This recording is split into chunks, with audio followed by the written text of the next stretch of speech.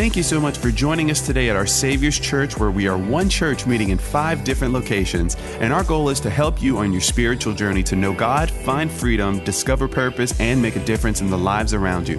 If you'd like to learn more about our Savior's Church or how to get involved, visit us online at oursaviorschurch.com. We have been in the book of Acts, and I'm going to finish off chapter 3 today. I think it's our 8th week or 9th week. I don't even know. Can't keep count. But just a pop quiz, the book of Acts was written by a dude named Luke, and Luke had a job. His career was he was a physician or a doctor. He wrote the book of Luke to a guy named Theophilus or Theo. And if you just kind of backtrack with me just a little bit, the book of Acts starts off with Jesus. This is resurrected Jesus. He's spending some time with the disciples. He tells them, boys, I'm about to go.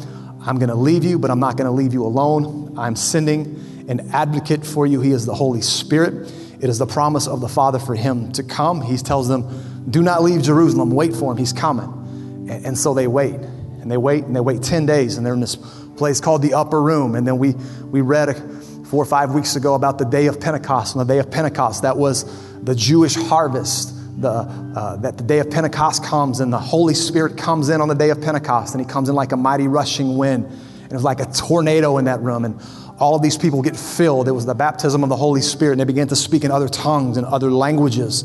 And all the people that were there in Jerusalem for the Feast of the Harvest heard what was going on, and they come to see. And then we see Peter preaches for the first time. It's the first message ever preached, and he preaches, and 3,000 people repent and they're baptized. That's a pretty good first church service, right? And so that's what happens. And then right after this, we see Peter and John, Acts chapter 3. They're going to the temple to pray. It's the hour of prayer. It's 3 in the afternoon, and they come to this man who's been lame. He hasn't walked in 40 years, and he's asking for change. He's saying, you got any change? You got any change? That's the way a lot of us come to church, isn't it? We want something to change in our life. Give me change. Give me change. And Peter and John says, we don't have the change that you're looking for, but we do have, get up in the name of Jesus and walk. And it says the man got up and he started dancing and rejoicing and leaping. How many know that if there was a man who hasn't walked for 40 years and he was never able to walk, and the next time you see him, he's doing the Cabbage Patch, people would start talking and there would be some attention and they're asking questions. And that's exactly where we are. And we're going to pick up today. So if you have your Bibles or your devices, or you can look on the screen. All of my notes are going to be on the screen. Acts chapter 3. Acts chapter 3. We're going to finish out Acts 3 today, starting in verse 11. Let's see if we can tie these last 2 weeks together. It says this: while he, talking of the man who got healed, was clinging to Peter and John, it says all of the people, everybody say all the people, ran together to them at the portico named Solomon's, completely astonished. But when Peter saw this, he replied to the people. Now, this is going to be Peter's second sermon. The first sermon when he preached was in Acts chapter 2. So this is his second sermon of his series. He says this: men of Israel, why are you amazed at this? Or why are you staring at us as though by our own power or godliness we made him walk? The God of Abraham, Isaac, and Jacob, the God of our fathers, has glorified his servant Jesus, the one whom you handed over and disowned in the presence of Pilate, when he had decided to release him. But you disowned the holy and righteous one and asked for a murderer to be granted to you, but put to death the Prince of Life, whom God raised from the dead, a fact to which we are witnesses. And this verse says this: and on the basis of faith in his name, it is the name of Jesus, which has strengthened this man whom you see and know, and the faith which comes through him has given him perfect health and the presence of you all. And on the basis of faith in his, it is the name of Jesus. I want to preach a message to you this morning simply entitled, No Other Name. No other name. Let's pray. Father, we thank you today for the name of Jesus. We thank you for that name. It's why we're gathered here. We're not gathered to worship any other name. We're not gathered to celebrate any other name. God, we receive nothing through any other name. And so today, Lord, we lift up that name. Let that name be glorified. Do something inside of each and every single one of us. And Lord, my prayer today is may we never be the same. It's in Jesus' name. And everybody said, amen. No other name. Say that. No other name. I've come to learn that God is all about attention. He's all about building his name.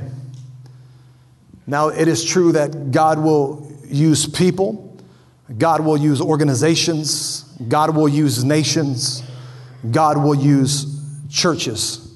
But there is only one name that he's trying to make famous, and it's not a preacher or a politician. When God does things, it's for a reason.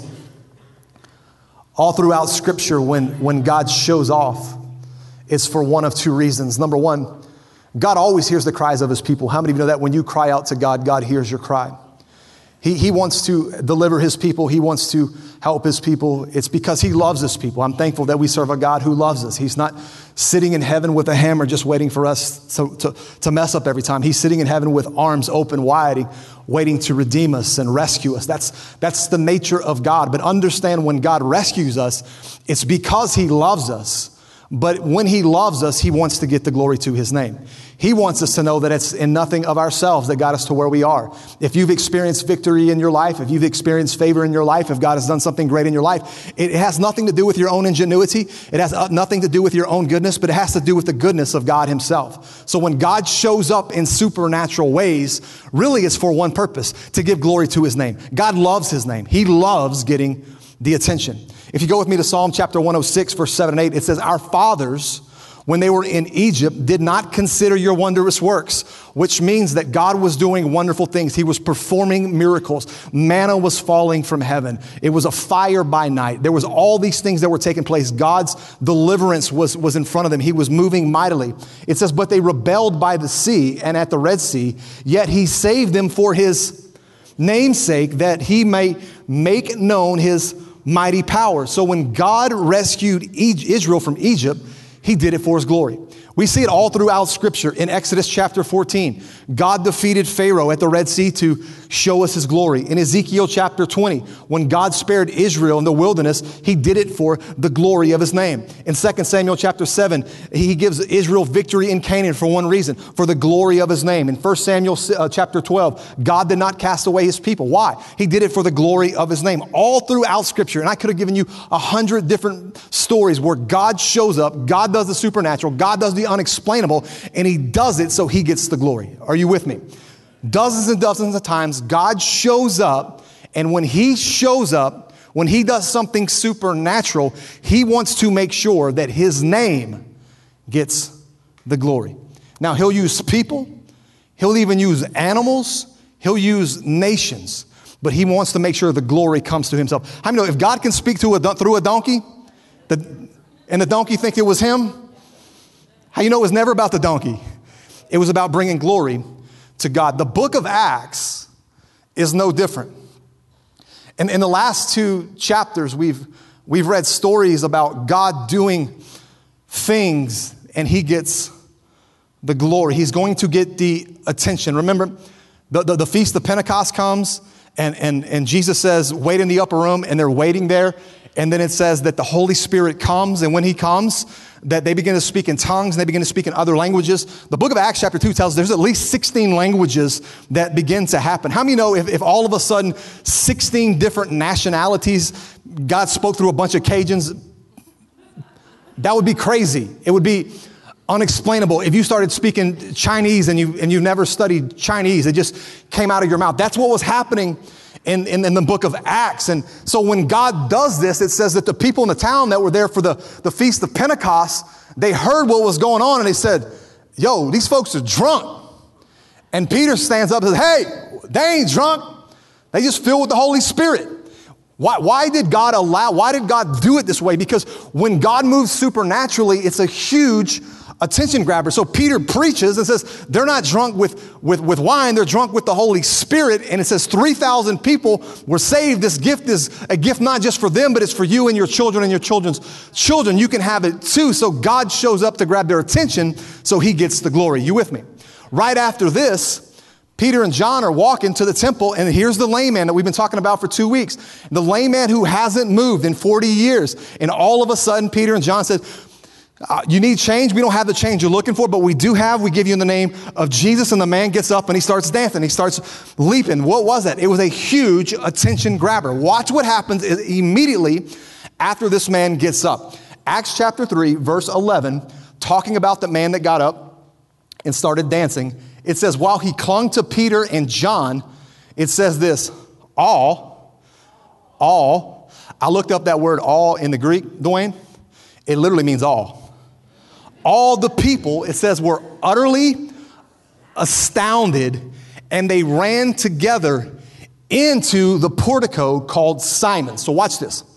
The lame man gets healed outside of the temple. He is not inside the church. He's not out inside the temple. He gets healed outside in the community. He gets up. He's never walked, y'all. He skips crawling. He skips walking.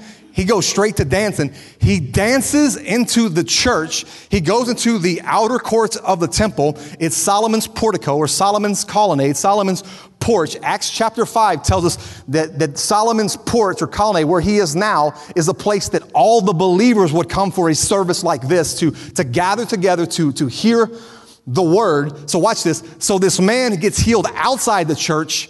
He comes into the church. When he comes into the church, guess who comes into the church with him? All the people who were outside the church. Okay, they come in and it says they were utterly amazed and they're coming in to see, like they want to see the spectacle. What's going to happen next? Like if this dude who couldn't walk, is doing the Roger Rabbit, what's going to happen next? I mean, this is unbelievable. What's going on? A huge attention grabber. Now that God's got their attention, Peter's going to start preaching again. Peter's going to preach his second sermon, and here's what he says. And when Peter saw it, when he saw what? When he saw all the people outside the church run into the temple, he addressed them and said, "Men of Israel, why do you wonder at this, or why do you stare at us, as though by our own power or piety have we made him walk?" He's saying, why are you looking at me?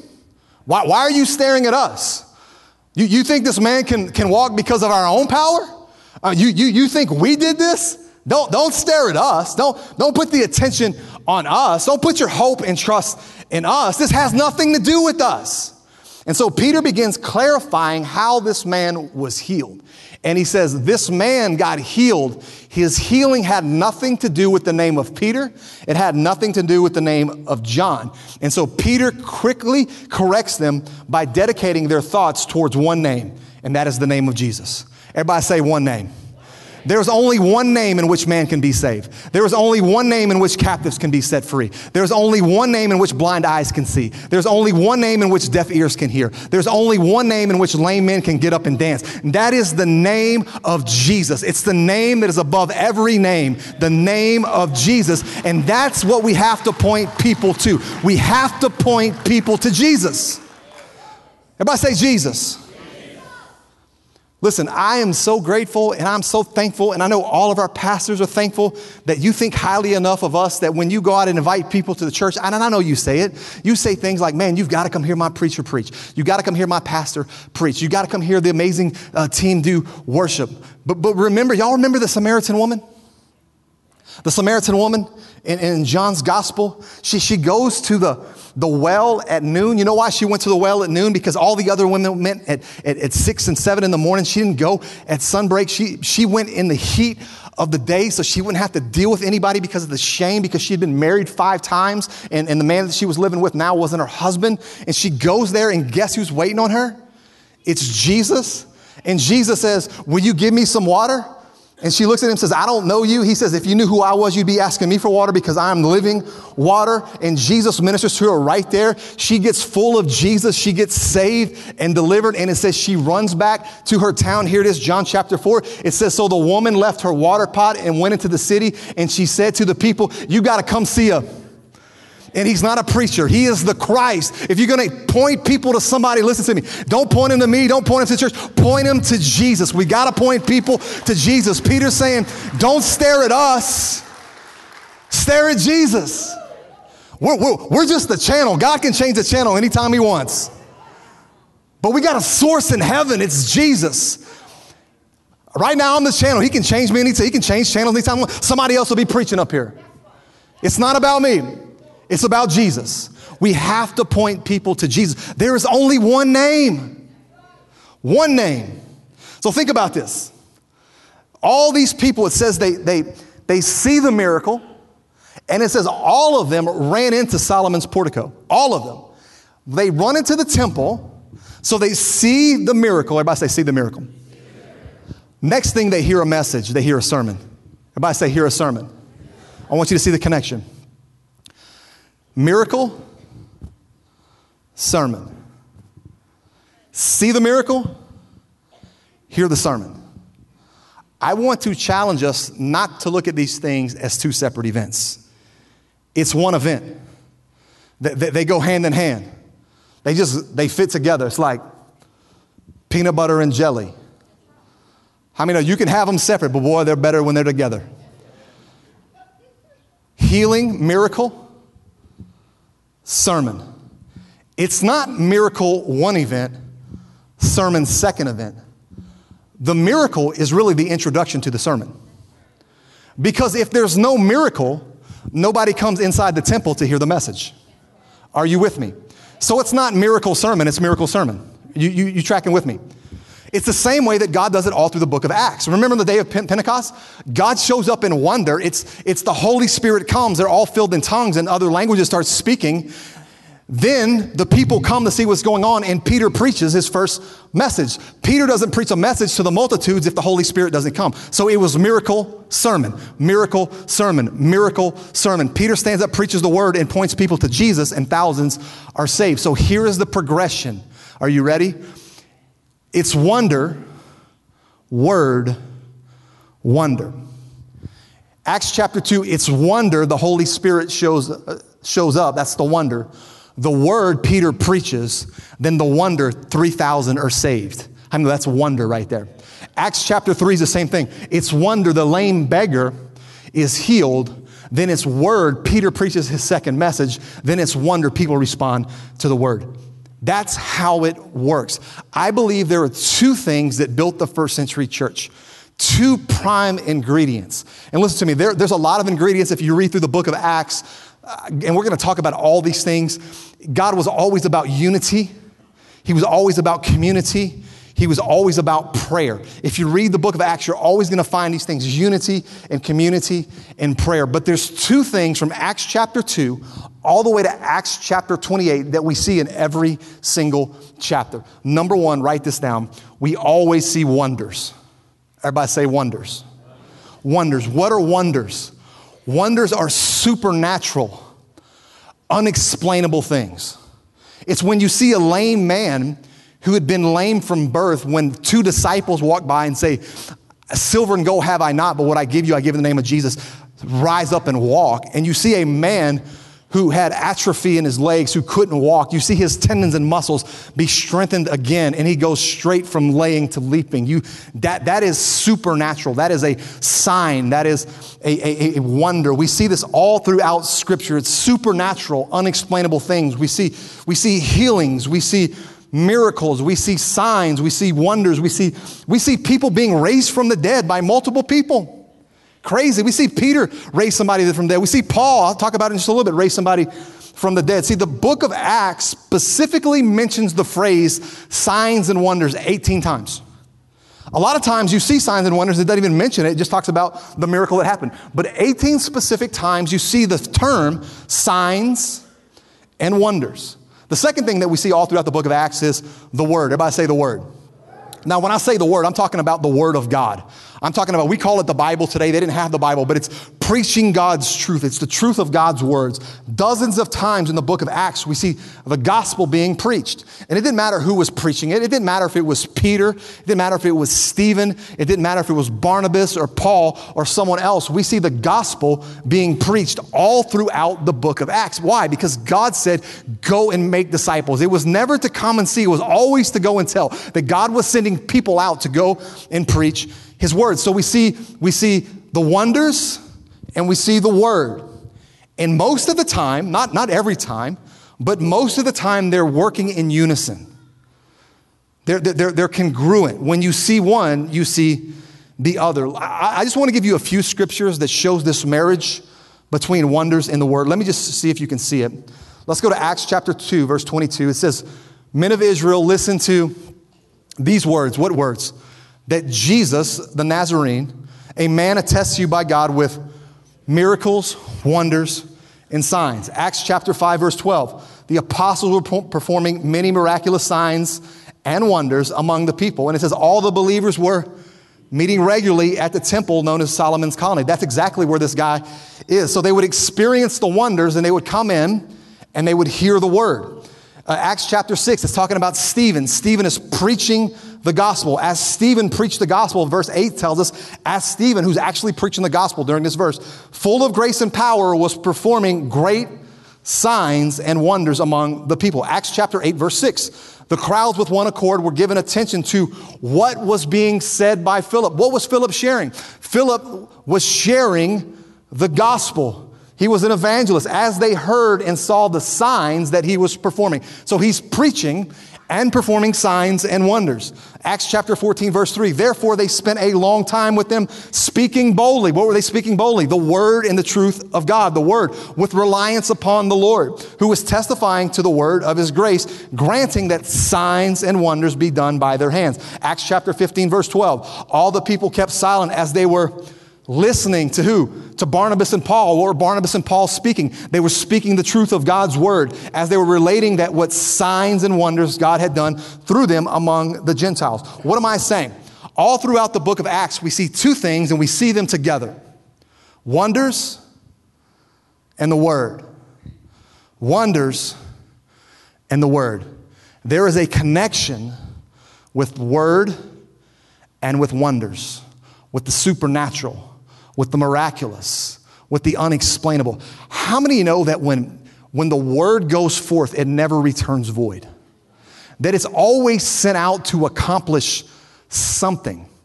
God, when the word is preached, when the word goes out, it doesn't just go out to change our behaviors. If that's the way that we look at it, then I'm just doing a TED Talk. That's not the purpose of the word. When the word goes out, it should accomplish some miraculous, unexplainable things called wonders. Watch this.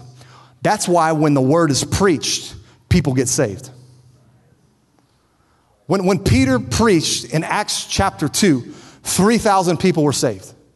When the word is preached, I don't care what church it is, when the gospel goes forth, people who were once spiritually dead come alive. Do you understand what that means? People will look at you. Some of you saw people coming to church today like, what's he doing here? I knew that joker. I remember I got saved, y'all, in 1998. In 1999, they had a Christian bookstore at the Acadiana Mall in Lafayette. I don't know if y'all remember that store? I forgot what it's called. What was it called? Huh? Family Christian. It was a Family Christian bookstore. So I'm trying to find some music I can listen to because, I threw all my Tupac away. And so it just wasn't edifying. It wasn't good for me. And so I'm trying to find some music. And then I see this girl across the store that looked very familiar. Her name was Betsy. Betsy actually goes to one of our other churches now, looked just like a girl that I used to do drugs with. So I'm looking at her. I'm like, man, that looks just like Betsy. That can't be Betsy. Betsy wouldn't be in this store.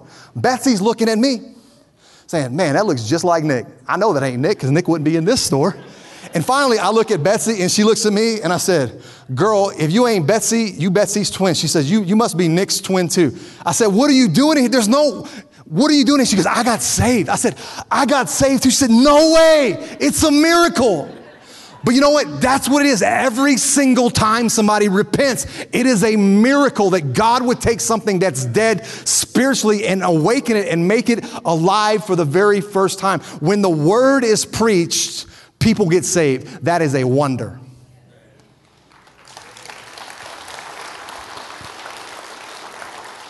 When the word is preached, people get set free from addictions and strongholds and bondages. Miss Rose, I know you're here. I saw you come in. Where's Miss Rose? Miss Rose Cork, right there. Miss Rose, stand up real quick. I just want to brag on Jesus. I'm not going to brag on you. I'm going to brag on Jesus. Just tell me how long has it been real quick so I can set it up right. The 24th, 25th. And I smoked for 40 years and I just quit. 40? Okay, watch this. So 40, how many weeks has it been, Miss Rose? 8 weeks, 6 weeks, 7? 8 weeks, watch this. 40 years she's been addicted to cigarettes. She responded to the word 8 weeks ago, came to this altar. Mama prayed for her right here. God delivered her in an instant. Like that. Hey, no patches, no medicine, no bubble gum. Deliverance. Why? Because when the word goes forth, that's a miracle. You know how much money people spend trying to quit smoking? And listen, I'm not knocking all those things. If you need help, get it. But what I'm saying is God can do something supernatural. That's all Jesus, Miss Rose. You know that, right? Why? When the word is preached, miraculous happen. When the word is preached, marriages are restored. People that are on the brink of divorce. And please don't ever give me credit for a cute little sermon I preached about 4 ways to a better marriage. It's God supernaturally working inside of you. That's a wonder. That's a miracle. That's a sign. When the word is preached, the unexplainable should happen. That's unexplainable. It's unexplainable when God just does things. It doesn't make sense. Sometimes it's just the unexplainable. It's unexplainable when a man who's been laying in the same spot for 40 years just gets up and leaves. That's unexplainable. It's unexplainable when God does things in our lives. It's just unexplainable. It's unexplainable how some of you got the jobs that you got. You have no idea how it happened. Let me help you. It wasn't your own ingenuity. It was God working supernaturally in our lives. The unexplainable should happen when the word is preached. I believe when the word is preached, I think God still does supernatural things. I think cancer ought to be healed, and I think sickness ought to be healed, and I think there should be financial miracles, and I think there should be relational miracles. Why? Because I believe, if you can see this connection, that the wonders should follow the word, and the word should follow wonders. They go hand in hand. Peter said, and on the basis of his name, on the basis of Jesus. That's why all this is happening, because it's pointing people back to him. And I look at that story, and I'm being real honest. Acts chapter 3, incredible story, amazing story. I love preaching about that story. My question is, why don't we see God doing stuff like that today? There's so many miracles that happen in the book of Acts. And if God was giving us a blueprint for the church today, why don't we see that? Let me just give you a couple of thoughts. First, I do want you to know that the apostles performed these miracles in order to authenticate their ministry and their message.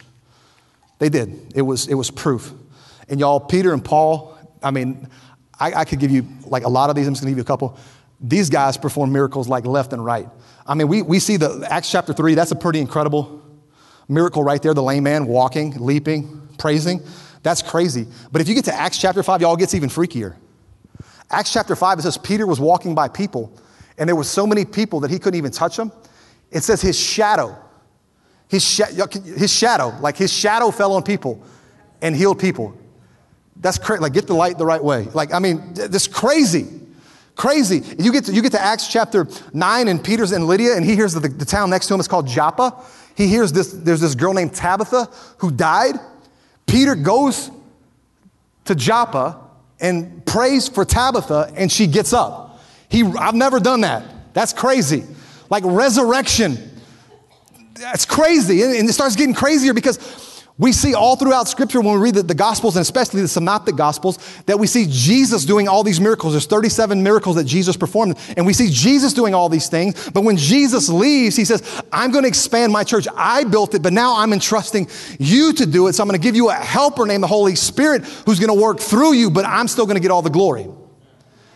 So all these signs and wonders that God is working through Peter, we see Paul come on the scene. You get to Acts chapter 12, and it's like the baton's passed off from Peter to Paul. We see Paul and Silas, y'all, they're in prison and supernaturally have a breakout. I mean, that's a sign, that's a wonder. Later we see Paul, y'all, healing multitudes in Corinth. Like multitudes of people just getting healed. The lame and the demon-possessed and lepers just getting healed. It's crazy. Probably my favorite story. Y'all think I get long-winded sometimes, right? My favorite story is in Acts chapter 20. Y'all, Paul's preaching, And Paul got so long-winded. I don't know exactly how long it was, but it was long-winded. He was preaching, and people were gathered in their homes listening. And there was this guy who was listening from his third-floor window, like sitting, in the window. It says Paul preached so long. The dude's name was Eutychus. It says that Eutychus fell asleep because Paul was preaching so long, and Eutychus fell out the window 3 stories. You know why his name was Eutychus? If you fell out a window from 3 stories, Eutychus too. Preacher joke. It's true. His name was Eutychus. I didn't make that up. That's his name. Watch this though. Paul is preaching the word, stops the word to go perform a wonder. The dude is dead on the floor, says, hold up, I'll be back in a moment, gets off the stage, he really didn't have a stage, walks over, lays his hands on Eutychus, and Eutychus jumps up and says, what happened? Paul raised him from the dead. Crazy, always word and wonder that God is using through these apostles. There was this one time, if you read the end of the book of Acts chapter 27, 28, y'all, Paul is now a prisoner. He always wanted to go to Rome to preach. He never gone to Rome to preach. So he's on this ship as a Roman prisoner. He's in the bottom of a ship. The ship gets stuck in a hurricane. Paul basically takes over as the captain of the boat. The boat gets shipwrecked. They finally make it to an island called Malta. While they're on Malta, Paul's getting some firewood to get all the boys together to warm up because they're shivering. As he's picking up firewood, a viper bites him on the hand, and it says, he just did like Tay-Tay. He shook it off. That's what happened. It's after this that Paul goes to Rome to preach the gospel. What am I saying? It's always connected. God did it through them, and the miracles prove that they were sent from God. But here's where we get to today. Because there's a camp of people, maybe some of you are here today, and you're a cessationist, and you believe, well, that was just for them. And that was just for the apostles. And there's a strong contingency of believers that still believe that God only did miraculous things, that the gifts of the Spirit that Paul will later tell us about were only for the apostles. And we don't see that anymore. But even as you continue to read the book of Acts tells us that non-apostles like Philip, who was an evangelist, and Stephen also performed signs and wonders. So here's my question. If God used non-apostles in the book of Acts, why can't he use non-apostles today? If faith moved mountains then, why can't faith still move mountains now? Look what Hebrews says. Hebrews 13 says, remember those who led you, those who were before you, who spoke the word of God to you. He says, considering the result of their conduct. See, their conduct was that they preached the word. They were godly men. The result of that conduct was often signs and wonders. It was miracles. Look what he says. Imitate their faith.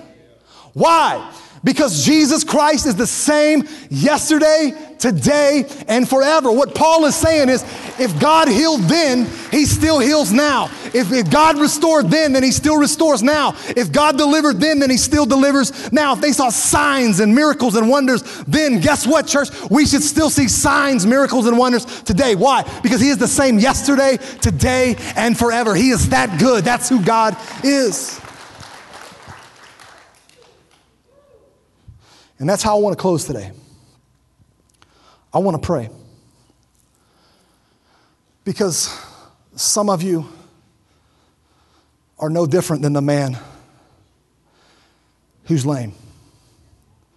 Some of you, it may be a physical ailment. Others, it's relational. It's financial. And I'm going to pray for miracles in just a moment. I'm going to pray because some of you need desperately for God. You are at the end of yourself. You feel like you've been laying in the same spot forever, asking God to touch this area of your life. And the team's going to come and help me out, but let me just close with this. There are a few obstacles I do want to address because there are some obstacles that come to believing God. Believing God. Could it be that the infrequency of miracles that we see today is often due to our uncertainty in belief? Uncertainty and belief, write that down.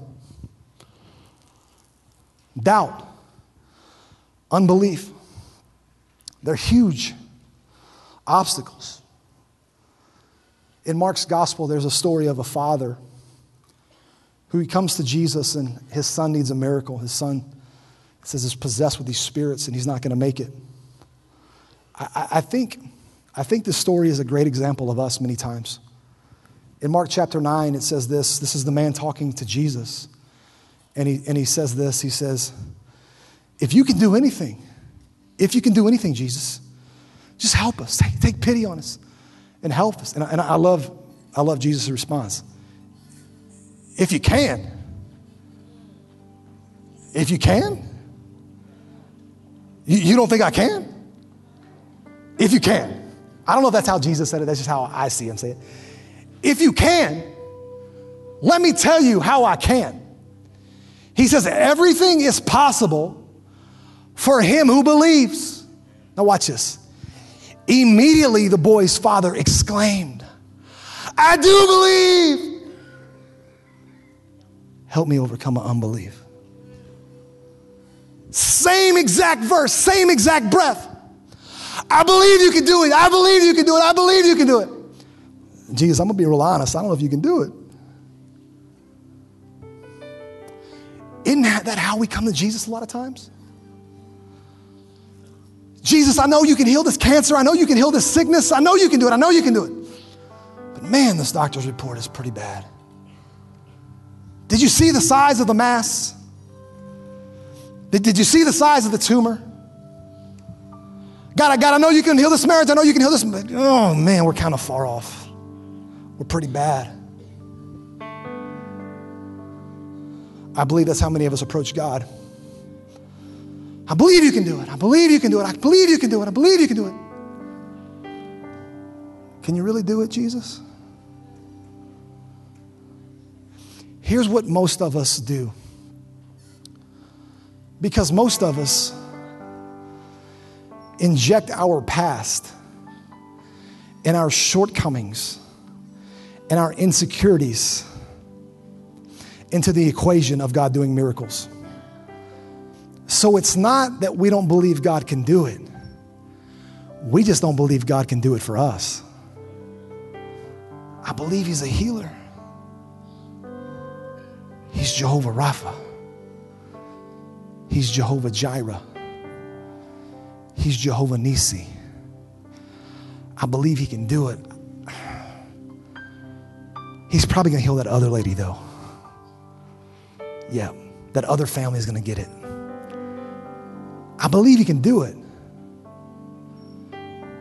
I just don't know if he can do it. For me, I believe God can restore marriages. I just don't know if he's going to fix mine. I believe God can heal cancer. I just don't know if he's going to heal mine. I believe God can do the impossible. I just don't know if he can do it in my life. Listen to me, God can do it. He's the same yesterday, today, and forever. Now listen to me. Just because he can do it doesn't mean he's going to do it. Because God is sovereign. Don't leave here saying, well, Pastor Nick told me the reason I didn't get healed is because I didn't have enough faith. No. That's not what I'm saying. I don't know you or your story. I'm not going to judge you. Our job is to pray with faith. It's God's job to answer when and how he sees fit. And that's an obstacle for some people because time becomes an obstacle. Because many of us have prayed for years with great faith, just believing for something that we thought was the will of God, that God would work supernaturally, that he would save your child, that your body would be healed, whatever it was, that there would be something that God would do. And we've asked, why haven't I got my miracle yet? Because I don't know the timing of God. I don't know why God does what he does, but that's not my job. That's not your job. Our job is just to pray in faith. That's all we do. That's our job. His job is when and how. And sometimes it never happens. And that's okay too. Because he's got a plan in that too. But it shouldn't stop us from believing. For some of us, could it be that technology has influenced our theology? Like we have a good God that's way up there, but we have science down here. And God takes care of all the spiritual stuff, but we can handle the rest. Listen, I thank God for all of our doctors. We have some incredible doctors in this church and pharmacists, and I love them, and I go to them. And every once in a while, I need an antibiotic too, and I'll take it. But my ultimate hope is not in a doctor or his report or the pill or the capsule that I take. My ultimate hope is in God and God alone. Listen to me. Technology can only take you so far. And when technology runs out, your theology must take over. When the natural ends, the supernatural has to take over. It's when there is no other option and the doctor says, I don't know what to do. And you say, but my God does. I've seen people in this church, there were some here today, maybe here, that you've seen God do the otherwise impossible. Things that have freaked doctors out. I don't know what happened to that tumor. I don't know what happened to the mass. I don't know what happened to the cancer. And I love when the sweet little old lady says, but I do. Because there's some things that are just unexplainable. And when the unexplainable happens, I love when they say, I know what happened. When the doctor says, I don't know what happened, I love when the sweet little lady says, I do. Why? What is she doing? She's giving God all the glory.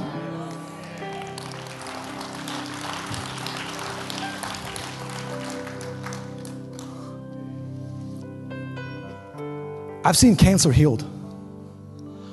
I've seen people get out of wheelchairs. We were in a foreign country. We were in El Salvador. Am I correct? We went to a school. This is crazy. You can't make stuff up like this. And we had these Bibles we were going to pass out to the kids. And the principal of the school said, you can't pass out the Bibles unless you have enough for everybody because the kids are going to fight over them. The missionary that we're with said, just pass them out. Pass them out. We're 100 short. I don't know. We passed out Bibles. Every kid got a Bible. I have no idea how that happened. I've seen supernatural happen. I've seen cancer healed. We've seen people get out of wheelchairs. I've seen addicts delivered. I've seen marriages restored. I've seen wayward kids come back home. I've seen God do the supernatural, and it's always tied to his name, the name of Jesus. Jesus gets the credit. Why am I saying all this today? Because some of you, you're like the lame man, and you need a miracle. Some of you, it is in your body. Some of you do have cancer. Is God going to heal you? I have no idea. That's not my job to decide that. But my job is to pray for you. The book of James says this, that if any are sick among you, let them come before the elders of the church. Let them anoint their head with oil and pray the prayer of faith that they may be healed. That's my job, to pray for you. Today, if you need a miracle, maybe it's emotional, maybe it's physical, maybe you need a healing, maybe it's financial, maybe you have a child that you've been crying out for. And you know, it'd only be a miracle if they came back to God. If that's you right where you are, I'm going to ask you just to stand on your feet. We're going to pray for you in just a moment. Pray. Come on, stand. If you need a miracle, if you need God to do something supernatural in your life, come on, stand up, stand up, stand up, stand up. Now watch this. Here's going to be the bold part. Because our pastors and our prayer team is going to come up here and the worship teams begin to play. It took some faith to actually make the first step. When they tell the man, get up, there was a response on his part to say, something inside me saying, move. Can you imagine this man who's never got up? He had to make the physical effort to get up. That's faith. What am I asking you? I'm asking you right now, if you really want to touch from God, just get out of your seat, come down here. We're going to pray for you. We're going to believe for you. We're going to believe that God can touch your body. We believe that God can touch your finances. We're going to pray for you. We're going to believe for you. We're going to pray. We're going to pray, and we're just going to believe. We're going to lay our hands on you and ask God to heal you and touch you and move and do what only he can do. And for some of you, the unexplainable is going to happen. This isn't to freak you out or be all kooky. We just want to do what Scripture tells us to do. And as we begin to pray, our team's going to begin to sing over you, just worship. If you're still in your seat, you can come down and receive prayer. If not, I'm just going to ask you to worship with us. Just worship with us. Let's join our faith with theirs. Come on, let's begin to pray for one another. Our prayer partners are down here.